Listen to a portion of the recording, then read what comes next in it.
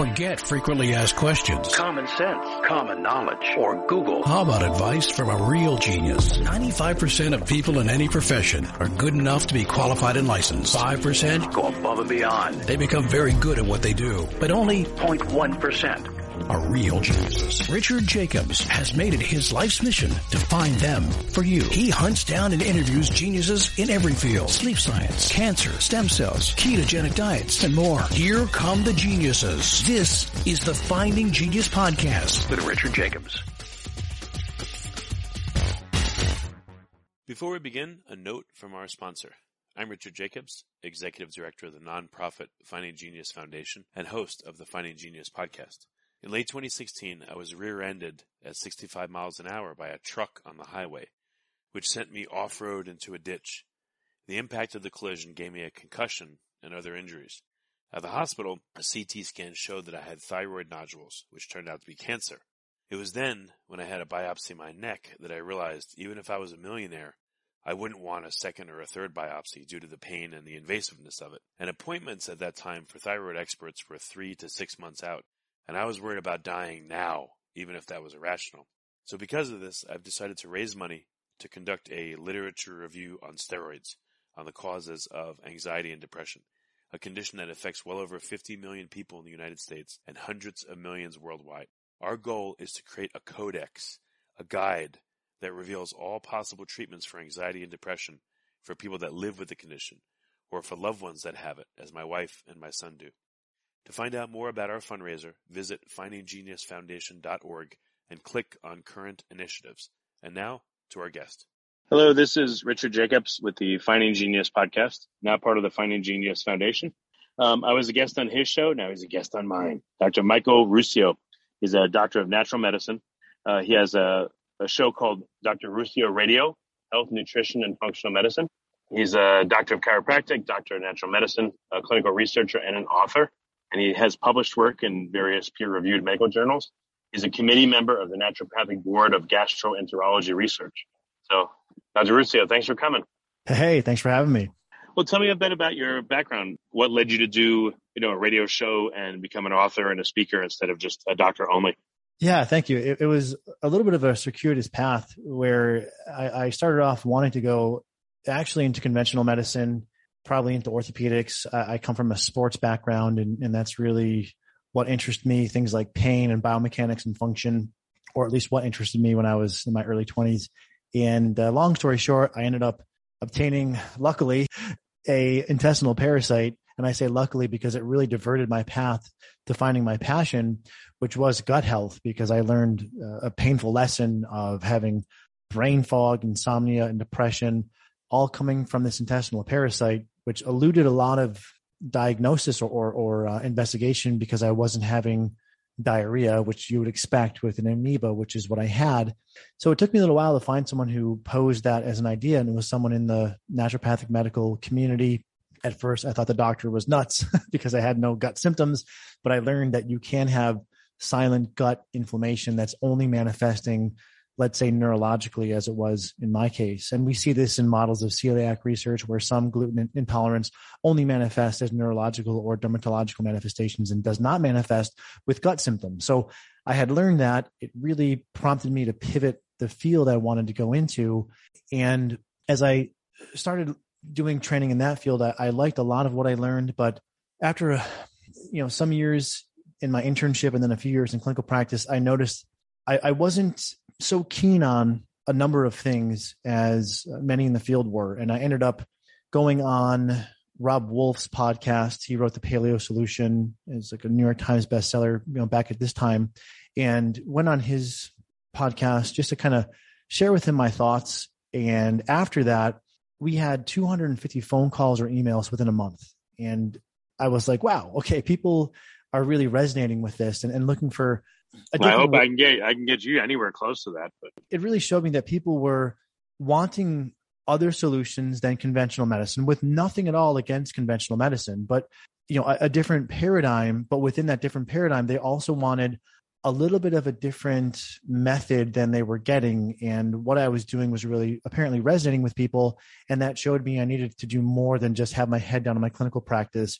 And so I started a podcast and a website, and also started writing what was supposed to be like a 60-page ebook, and it turned into a 300 some odd page full-on book with just under 1,000 references. That became my book, Healthy Gut, Healthy You. And, the more I started talking about how we can do natural medicine better at a lower cost with less inculcation into thinking you have to avoid tons of foods or pop tons of supplements, I started getting very good feedback from consumers and providers alike. And that's kind of the short story of how I got here to where we're not only seeing patients in the clinic, me and the other doctors at the office, but we're also collecting our data, publishing in journals, and also trying to educate the public via blogs and our podcast. But why do you think you didn't stick to the traditional route and naysay alternatives and say, that's not how I was trained. I'm going to do traditional clinical work and follow standard of care? I mean, most practitioners do. How come you didn't? Well, I think it was twofold. I deviated from the path of conventional medicine just due to the fact that that's where I was going. And I saw 3 doctors in the conventional model, and none of them could help me, and all well-to-do and very nice people, but no one could really pinpoint my problem until I turned to the kind of naturopathic integrative community. But there's also a kind of a standard of care there. It's less defined as conventional medicine, but there's also this sort of standard of care. And, what I noticed there was it seemed to be a lot of following of the leader, and it was expert informed rather than being data driven. So, the expert says, the person on the podium at the continuing education seminar or the supplement company or lab company funded weekend seminar, the person behind the podium was the expert, and that's what drove consensus rather than being a data-driven consensus. And I think that's one of the main reasons why people have enjoyed and resonated with my work was it wasn't about the expert. And sometimes the experts are right, sometimes they're not, but really following the data as honestly and earnestly as we could. I think that's what led me to deviate, because as I started reading more and more of the direct research, not what the expert recapitulated as his summary or her summary of the research, but the actual primary literature, oftentimes I would have an opinion slightly at odds with expert consensus opinion. And I think that's how I kind of found my way there. So what topics in health are not only commonplace, but very deleterious, but also gaslit a lot by the traditional medical community that we can discuss? Well, I think it's, again, I think a lot of this is actually more so being done incorrectly by the integrative, functional community, however you want to label it. And one of these, and it's really quite specious, is the overutilization or the overpromise of what testing can tell us. We've got to test your adrenals. We've got to test your gut biome. We've got to test your hormones. We've got to test your methylation and detox pathways. And when you actually fact check these tests, you'd be fairly surprised how inaccurate or lacking the scientific validity behind some of these tests are. And even some of these tests have been shown to be outright incorrect. I mean, using one lab, I'll not save the name unless you'd like me to name them specifically. They're now shut down.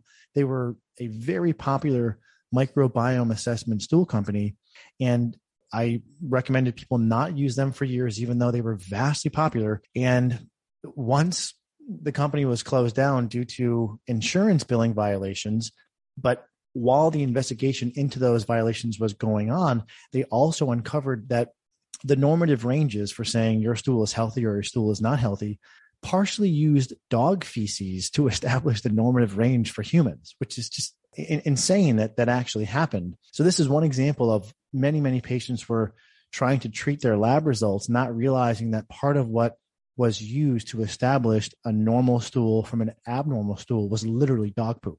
That's abnormal, I would think, hopefully, for most labs. But what do you do if, so you're saying don't go and have labs done and then freak out if the labs say you need to do X, Y, or Z? I mean, what do you do then? How do you do an accurate assessment of what's working, what you need?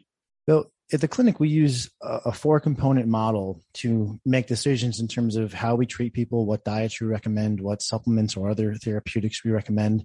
And this is their history as one, their symptoms as another, their response to treatment as a third, and lab testing as a fourth. And what that does is it gives the appropriate weighting to how much value we assign to lab testing. So if we can use that model, that 4-component model, and if you notice, most of that is information about the person, which is why we say we treat people, not numbers. The person's history, their symptoms, their response to treatment, that's 75% of the data that is needed to make a decision.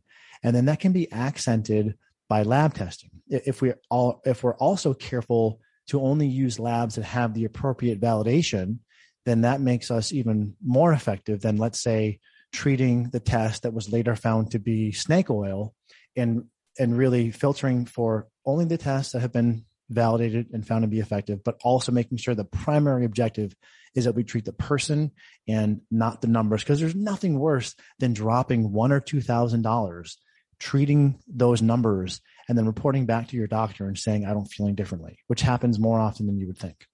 Before we continue, I've been personally funding the Finding Genius podcast for 4.5 years now, which has led to 2,700 plus interviews of clinicians, researchers, scientists, CEOs, and other amazing people who are working to advance science and improve our lives and our world. Even though this podcast gets 100,000 plus downloads a month, we need your help to reach hundreds of thousands more worldwide. Please visit findinggeniuspodcast.com and click on Support Us. We have 3 levels of membership from $10 to $49 a month, including perks such as the ability to see ahead in our interview calendar and ask questions of upcoming guests, transcripts of podcasts you're interested in, the ability to request specific topics or guests, and more. Visit findinggeniuspodcast.com and click Support Us today. Now back to the show. But again, what are you supposed to do? If you don't feel well, then treat. If you feel fine, even though a number looks high or low, don't treat. I'm not sure what to do. Yeah, so it's a great question. I'm glad you're asking, because we should drill down into this. We use, again, the person's history. When did these symptoms start? Did these symptoms start when you moved into a new home? Or did they start after a trip to Mexico when you got food poisoning? That one piece of historical data is incredibly telling. If someone moves into a new home and notices they don't feel well, it's possible that there could be some sort of environmental pollutant in that home, like mold. If their symptoms started after they went to Mexico and had food poisoning, this could be what's known as post-infectious IBS. And here's another example. I'll just throw out a few to give you an idea of what this looks like. Someone could come in and let's say they're having lots of GI symptoms, gas, bloating, abdominal pain, reflux, maybe some insomnia as a byproduct of that. And that insomnia leads them to have fatigue because they're not sleeping well. And they've gotten themselves onto a very restrictive diet because they've read about gluten being bad, dairy being bad, oxalates being bad, histamine being bad, FODMAPs being bad, salicylates being bad. So they end up on this highly restrictive diet. And when they come into our office, we see all those symptoms combined with a very restrictive diet, combined with occasionally feeling dizzy or dizziness when standing. And for these patients, oftentimes what we'll need to do is give them electrolytes because they are electrolyte insufficient due to undereating, have them expand their diet because oftentimes these people are too low calorie and or too low carb, and then use some simple evidence-based gut supports like probiotics and perhaps something like an elemental diet reset. And you can see symptomatic resolution within days to weeks. And none of this required lab testing to figure out. So I appreciate your question. It's also demonstrative of how inculcated the field has become into thinking that you can't treat a patient unless you have a lab value to treat. And that's actually, it's the opposite of what the majority of clinical trial data informs, is not how to treat lab markers. The majority, not all, but the majority of clinical trials, which are the pinnacle of evidence, actually show us how to treat constellations of symptoms or people and patterns of symptoms they present with rather than treating a lab value. Okay. So, I mean, what are some common complaints people come to you with? And, I know everyone's different, but what's common? What are you seeing a lot of, and what appears to be resolutions for a lot of it? Well, again, coming back to the prior example or some borrowing from the prior examples, it's common to see any array of digestive symptoms. You may see bloating, abdominal pain, and constipation, and that's occurring along with fatigue and brain fog. Now, I know, and we at the clinic know, and there's a lot of published evidence showing that people who have bloating and constipation and fatigue and insomnia can see resolution of those by going on a low FODMAP diet as one example. We also know that probiotics can help with all of those symptoms. So we'll have someone go on a low FODMAP diet for, let's say, 3 weeks and follow up. And oftentimes we'll see generally speaking, a 30 to 50% improvement in their symptoms after making that one simple dietary change, no testing. Great. You're doing 30 to 50% better. Let's now layer on top of that probiotics. Constipation gets even better. Abdominal pain gets even better. They start sleeping better. They have less fatigue and less brain fog. Also been shown in a number of clinical trials that probiotics can help with constipation, abdominal pain, with sleep, with cognition. And in 2 months, you may be able to get to a 60, 70% improvement in symptoms without any testing, solely personalizing the treatments based upon the person and not the labs. And I'm not saying that we don't use any labs, but unfortunately, that same scenario that I just outlined, someone could do adrenal, and we see this shockingly often. They could do adrenal testing, gene testing, and stool testing, and that could actually lead them to do the wrong things. Well, you have low diversity on your stool test. Let's give you a bunch of prebiotics. And then that flares their bloating because patients with IBS tend to have a high prevalence of adverse events to prebiotics. So by treating the person's labs and not treating the person, you actually give them a therapy, let's say in this case, a prebiotic, that's more likely to flare them because you're not treating them, you're just treating a lab. So I hope that, I'm not getting too detailed, but some of that's making sense. If you like this podcast, please click the link in the description to subscribe and review us on iTunes. I don't know how you do it. Normal doctors are not going to do this. In order to get insurance reimbursement and all that, they're going to have to do tests, and then they can only treat to the tests. The whole medical system is not set up for what you're doing.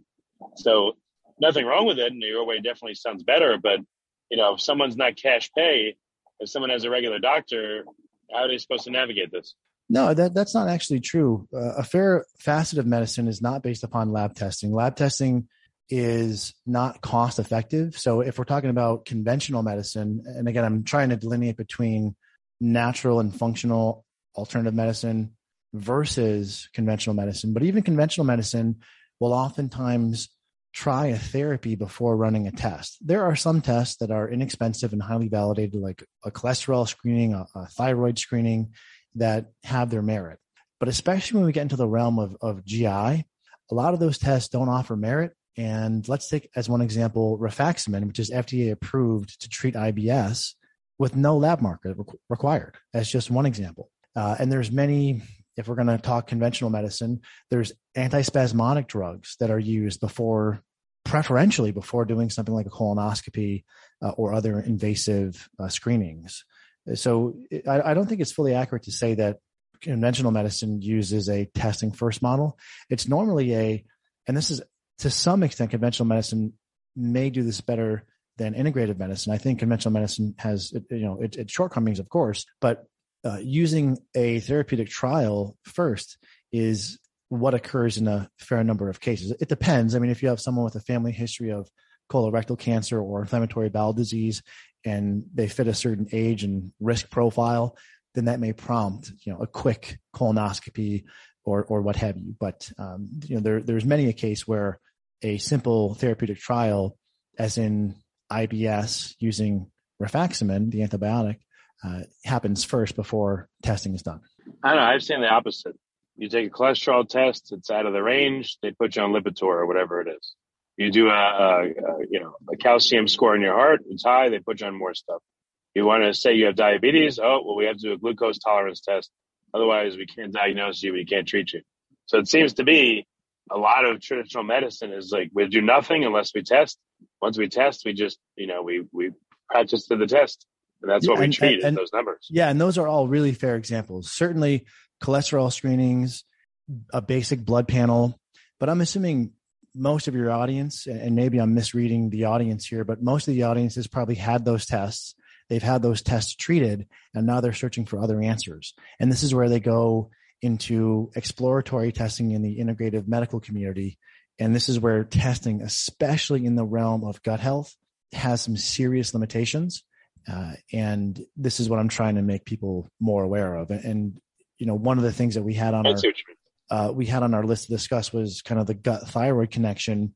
We're writing up a 6-patient case series to publish in a medical journal now of patients who had boatloads of testing because they were on thyroid medication and they still weren't feeling well. And they finally found their way to our clinic And we went through this simple process of listening to the person and personalizing recommendations to them based upon their history and their symptoms. And we're able to resolve their symptoms. And in about half of these cases, get them off thyroid hormone because they weren't even hypothyroid to begin with. They were incorrectly diagnosed based upon misreading the tests.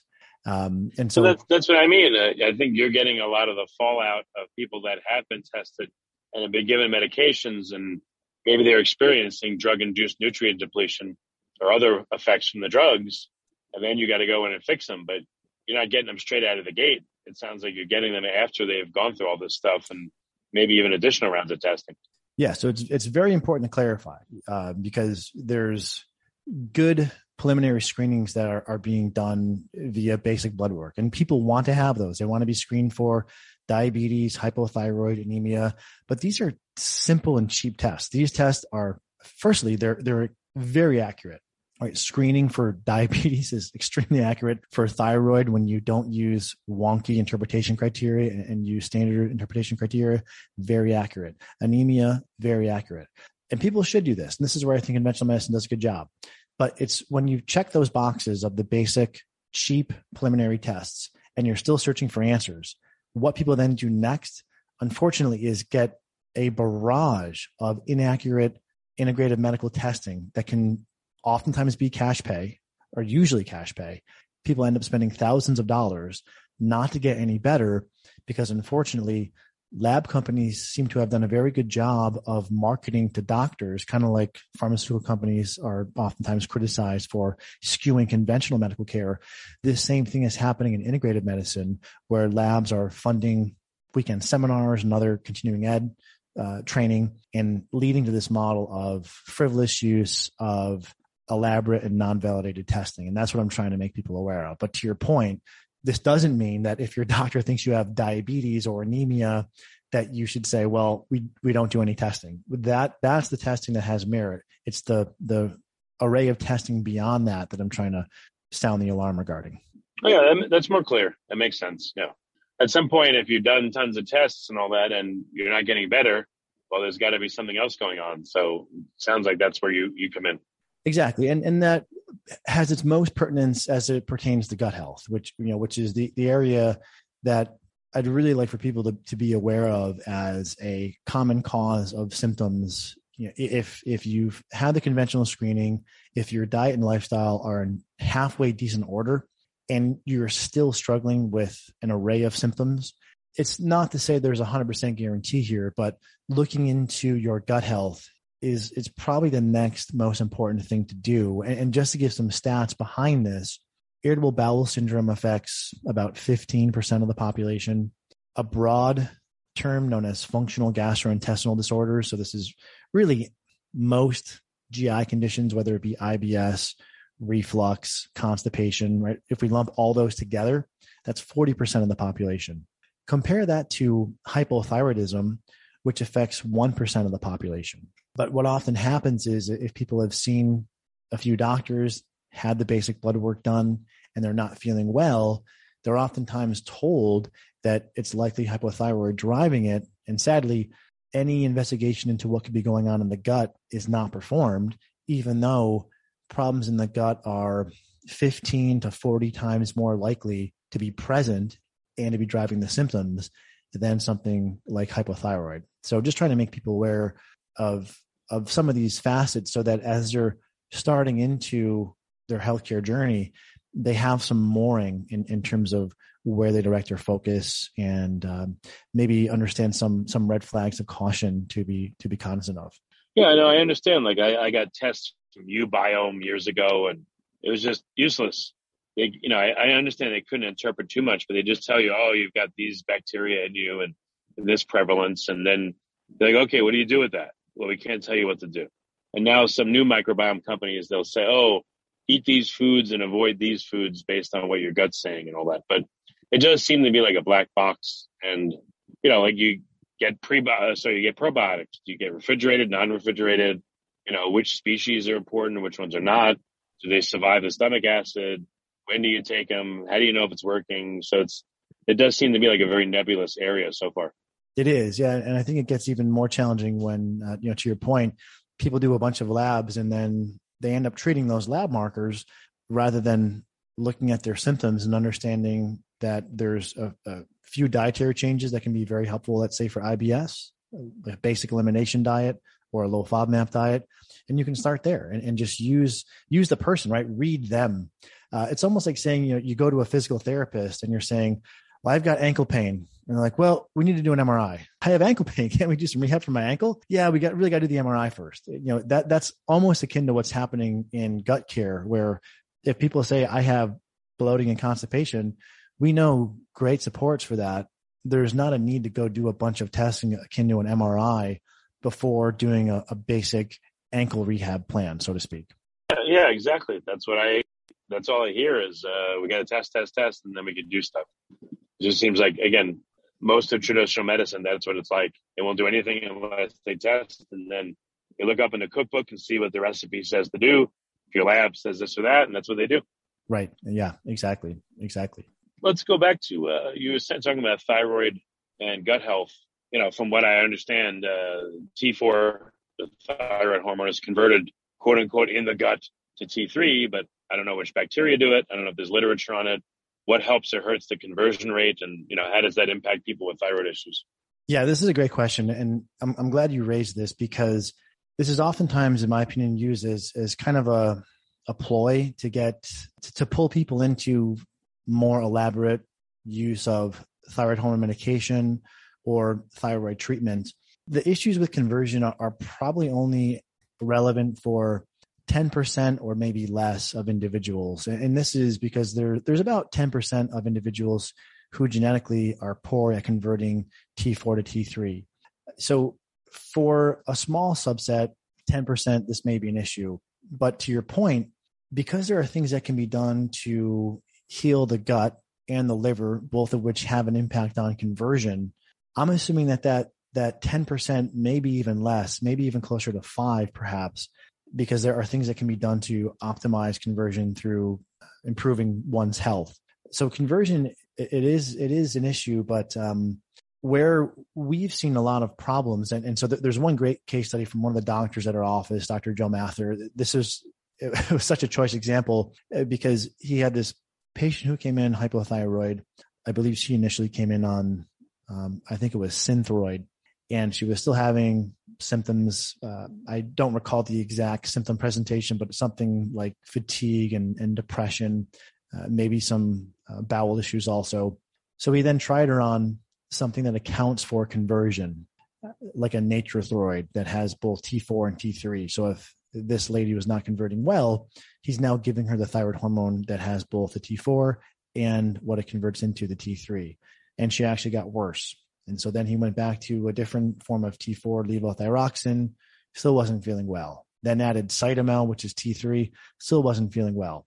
And over a year, Dr. Mather kept trying to personalize and really optimize her conversion through different forms of medication, and also using things like selenium, which may help with conversion, and ashwagandha. And she really didn't get any better until he treated her with herbal antimicrobials, which are these herbal compounds that are similar to antibiotics and can help clean out bacterial overgrowths and things like fungus and candida out of the gut.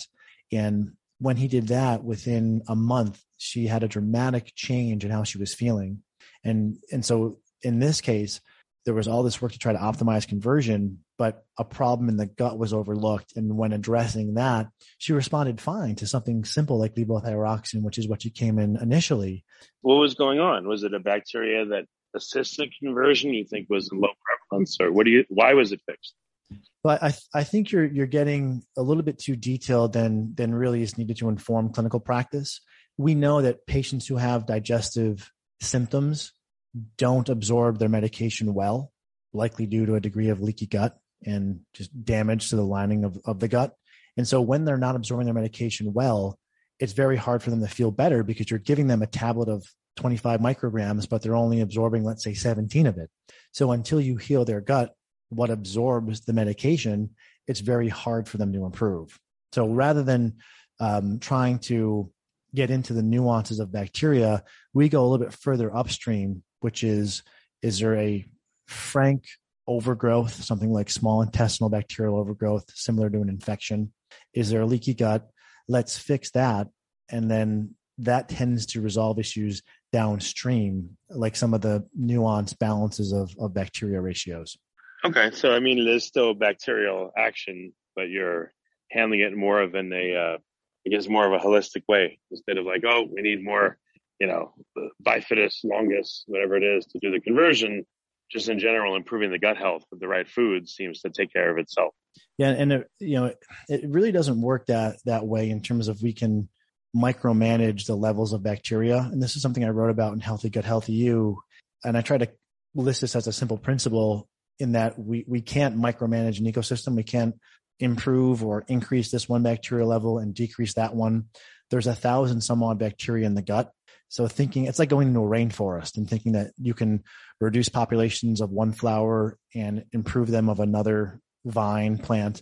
It's just not really how one would tend a garden or would repair an ecosystem, but you'd be looking at more causative upstream factors, right? Is there some sort of infection in the soil? Has there been a drought? Is there a lot of sun, way more than normal? And is this causing death of some of the foliage because the sun penetration is too high? That's really the way to approach this, because then the garden or the ecosystem kind of takes care of itself once the appropriate environmental factors are tended to. So what have you found? What kind of gut interventions or probiotics work and which ones don't and why? Any insights there? Yeah, there have been a couple trials that have used probiotics and have found that after supplementing with probiotics, there's a reduction in TSH levels and a lower dose of thyroid hormone required. And they're not using special probiotics. There's a couple different studies that have looked at this, and they've used different probiotics in each. I believe they're both blends of lactobacillus and bifidobacterium. Something like a Visbiome or a VSL3 would be examples of this type of probiotic. And we use a categorization system to help simplify and provide a heuristic for people to better understand probiotics so that they don't make the mistake of chasing down a special formula, and understand that there's formula types and you want to try one of each of the formula types, and the specificity of the species or strains doesn't really seem to matter. And I can reinforce that more in a moment if you want, but the category system is 1, 2, 3. 1 is a blend of lactobacillus and bifidobacterium species. You'll see anywhere from 7 to 15 different species. The exact blend doesn't seem to make a big difference. This has been bore out by a couple meta-analyses. But as long as you have a blend of predominantly lactobacillus species and bifidobacterium species, this is your category 1. Category 2, so category 1 example again would be VSL3 or Visbiome, 2 very popular, well-researched probiotics. Category 2 is something akin to Florastor, which is actually not a bacteria, it's a fungus, Saccharomyces boulardii, and that's another probiotic type to consider and to try.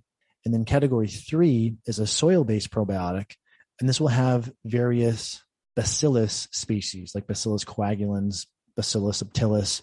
Some formulas have 1 species, some have up to 5. The exact species doesn't tend to matter as long as you're using a quality formula. And what we recommend people do is attempt to use 3 different formulas at the same time.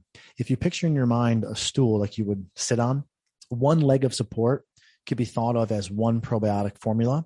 It can support balance in the gut ecosystem, but it's a little bit wobbly.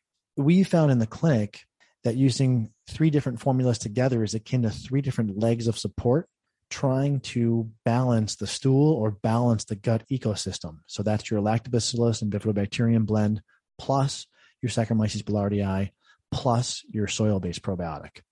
And we've been finding, again, in the clinic, and we are currently collecting data to try to publish on this, that seems to be more effective than using 1 formula alone. So that's the way we recommend using probiotics. Okay. So you'll give the patients all 3 of these, and all 3 together seems to restore a lot of issues. Yes, unless they're someone who's very sensitive and reactive. And then in that case, we'll start with 1 formula at a time, assess tolerance. And as long as they tolerate the formula, we'll then add a second, assess tolerance, and then add a third. And that's the way that we're using probiotics. And it does seem to be more effective than one formula alone. And to come back briefly, if you don't mind, to the question of, are there specific formulas or species or strains that are the most important or best for XYZ outcome?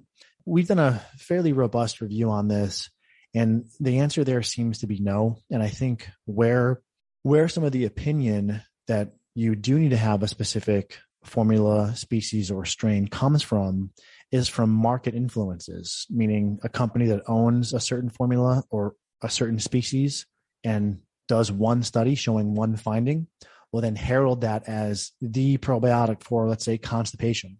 But what's interesting and what's been interesting to observe is that, okay, maybe 5 years ago, there was only one probiotic that had published research showing it could help constipation.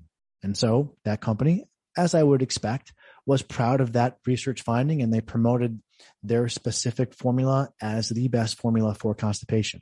But 6 months later, a different formula also showed benefit for constipation.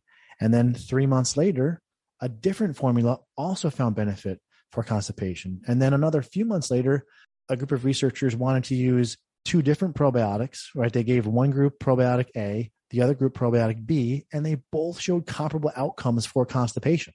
So as the probiotic literature has become more robust and sophisticated, it's very hard to say that one formula is the best for one outcome. That makes it much more difficult for patients to find competent care because they're trying to sort through all these marketing claims that usually trickle back to pharmaceutical houses that have funded research, which is great, right? The research is great, but what's left out of the equation when the sales reps or the educators educate doctors about this is that, well, we're telling you about our formula that has been shown helpful for constipation, but we're not going to tell you about the 3 other formulas that were published also showing benefit for constipation. And so the doctors are getting mixed messaging and patients are getting mixed messaging, thinking that probiotics act like drugs, meaning, you have Advil for pain, you have Lipitor for cholesterol, what have you. And that's, really not the way probiotics work. Probiotics help to balance out and heal the gut, and problems in the gut can manifest as issues neurologically, as I learned, or skin issues or joint pain. So there's a number of symptomatic manifestations that can be outgrowths of what is happening in the gut. But to balance the gut, using a comprehensive and broad spectrum probiotic seems to be what works best, and not looking at probiotics like drugs to have specific end actions of antidepressive or anti-constipative or what have you. So what percentage of people don't seem to be helped even by this multifaceted probiotic approach? Good question. I'm hoping that we can quantify an answer to that with this cohort that we're collecting data on. I can estimate, and I wouldn't say it's a helped or not helped, but I think it's an issue of degrees. There are some who don't see any response to probiotics. I'm guessing that's 20 to maybe 30% of individuals. In that other, let's say 70% of individuals, for maybe half of that 70%, probiotics are hugely beneficial. And then for the other half, they'll see an improvement, but it's not sufficient to fully resolve their problem. And this is also, I think, a real clinical pearl, if I may describe it as such, in that sometimes people are looking for one therapy, let's say probiotics, to resolve their symptoms completely. And if they don't, they conclude that it didn't help or it wasn't the right fit. And that's not the right way to look at this. We should be rather looking at, okay, did we gain 20% with diet? Awesome. Keep the diet as is. Did we gain another 30% with probiotics? Great. Keep that as is. And now we can layer on an additional therapy. So not looking to have one therapy that is a home run and resolves everything. It's great when that happens, but rather looking for incremental wins on our way toward hitting our goal. And just as one quick support for this, rifaximin, I mentioned earlier, it's an antibiotic that's FDA approved. Not that I think the FDA is the end all be all, but just to reference it, for IBS, irritable bowel syndrome. Now, that antibiotic has about a 50% resolution rate for IBS and specifically for SIBO, small intestinal bacterial overgrowth. Correspondingly, probiotics also demonstrate about a 50% resolution rate for SIBO. However, if you combine probiotics with rifaximin, you see a resolution rate of about 85%. And this is the way we think through things at the clinic is we're not looking for one therapy to solve everything, but we'll start with diet. How's that going? Okay. Then we'll consider layering on probiotics. And now maybe we get to a 50% resolution rate of SIBO. And if the person is still not improved, we'll then consider laying on something like rifaximin or an herbal equivalent like oregano oil and get to that 85% resolution rate. And this seems to be the really effective path of, personalizing and sequentially building someone a healthcare program rather than looking for one therapy to be a, smash home run. It's nice when it happens, but that doesn't seem to be the majority of cases. Since you recommend probiotics quite a bit, what about fermented foods? Is there a way to test without taking anything off the shelf, just to have, sauerkraut and kimchi and all that stuff? Does that help?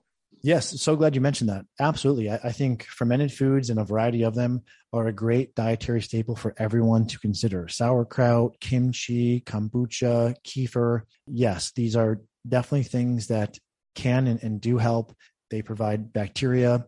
They do have a significantly lower dose than what you would find in a probiotic, but that doesn't mean that everyone's going to need that. Someone with just minimal symptoms and minimal presumed imbalances in their gut may benefit just from making some simple dietary changes, including probiotic foods. But if someone is in need of a bit more of a clinical intervention, probiotic foods have about a 4th to an 8th probiotic in them as compared to something like a capsule of a probiotic. So it's something, it's viable, it can help, and it's definitely a staple and a foundation. It may not be sufficient for people with more moderate to severe symptoms or imbalances. Okay. I don't know. What's next? Are you able to help all the people that you want to help within your clinic? I know that there's many more that haven't come to your clinic yet, but of the patients you have, are you able to do enough for them in your mind, or is there still more that you have to figure out? There's always more to figure out. And there's always a subset of patients who don't respond well. And I think any clinician who's being honest will admit that. What we're trying to do is progressively over time, make sure that we have smaller and smaller blind spots in our clinical model. So we're always on the lookout and trying to figure out for that smaller subset of patients that don't respond well, what can we do? I'll give one quick example of something that over the past couple of years has been very helpful for some of that challenging subset. It's known as limbic retraining therapy or amygdala retraining therapy. And essentially, if you have someone who, especially someone who's had any history of abuse, either physical or emotional, psychological abuse, plus a period where they're not feeling well, they can become hyper-focused on their health and how they're feeling. And this can actually lead to an imbalance in their nervous system that makes them hyper-reactive to food and hyper-reactive to supplements. And this limbic retraining looks similar to meditation, but is distinctly different, can actually be a godsend for some of these patients. And we just published a YouTube video with one of our patients, Danielle. If you look up my name and Danielle, you should find it fairly easily. And she had been kind of through the ringer and seen many doctors, seen some results at our clinic, but she didn't really get over the hump until we had her do this limbic retraining, which calms down the nervous system and immune system. And the program we use from Ashik Gupta has been published, so it does have some validity behind it. But it was only when she did this did she get over her chronic distension, bloating, and high degree of supplement and food reactivity. So yeah, we're always trying to get better. And it's that smaller subset for whom we're always trying to reduce our blind spot, while at the same time, we're trying to be as efficient and as cost effective as we can for the other patients. Meaning, not doing $3,000 worth of lab work when $600 worth of lab work will do. Yeah, makes sense. I don't know. Are there any, so which conditions do you feel like you're having the most success with? Is it thyroid-related issues and IBS and gut-related issues, or are there other ones that you're having like a surprising high level of success with? Well, definitely digestive issues. But the thing that eludes many is that things like brain fog, fatigue, depression, and insomnia, kind of this neurological constellation, if you will, are oftentimes driven by what's happening in the gut. So that's one of the surprising, silver linings to becoming very competent at gut health, is that we're really able to help many mood disorders, cognition and brain fog, fatigue, and also challenges with sleeping as one. And then the other, and especially as we've been integrating limbic retraining, would be these patients who tend to be anxious, worried, hyperreactive to food, supplements, and environment. And again, the limbic retraining has been very helpful there. And then with the gut, we've been able to help many patients who were either incorrectly diagnosed as thyroid or correctly diagnosed and on medication, but not responding symptomatically to their medication because a concomitant issue in the gut has been present, and simply addressing that issue in the gut allows them to respond better to their medication and see their symptoms be addressed. Very good. So for listeners, if they have these issues, obviously they should consider, contacting you. What are some of the ways that people can get in touch? How do they find your podcast and, start to get into your orbit so they can see what you can do? Yeah, well, thank you. Maybe one place to start, if someone wants a do-it-yourself approach, would be Healthy Gut, Healthy You. I wrote that book in attempts to give people everything that they need and everything we advise our patients on in the clinic in this kind of stepwise, personalized fashion in a do-it-yourself book. So Healthy Gut, Healthy You is one resource that's available for people. And then drruscio.com, drruscio.com. It's my website where people can look at our blog and track down our podcast.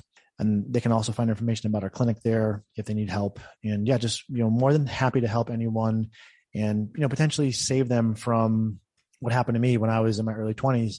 I spent a lot of money on trying to throw supplements at my symptoms, and I just needed the right, guidance to get me through that quickly, or as quickly as one could expect. So more than happy to help anyone who's in need, and really appreciative of the conversation, Richard. Yeah. Dr. Ruscio, it was good to talk to you, and thank you for coming on the podcast. I appreciate it. Yeah, you too. Thank you again. If you like this podcast, please click the link in the description to subscribe and review us on iTunes. You've been listening to the Finding Genius podcast with Richard Jacobs.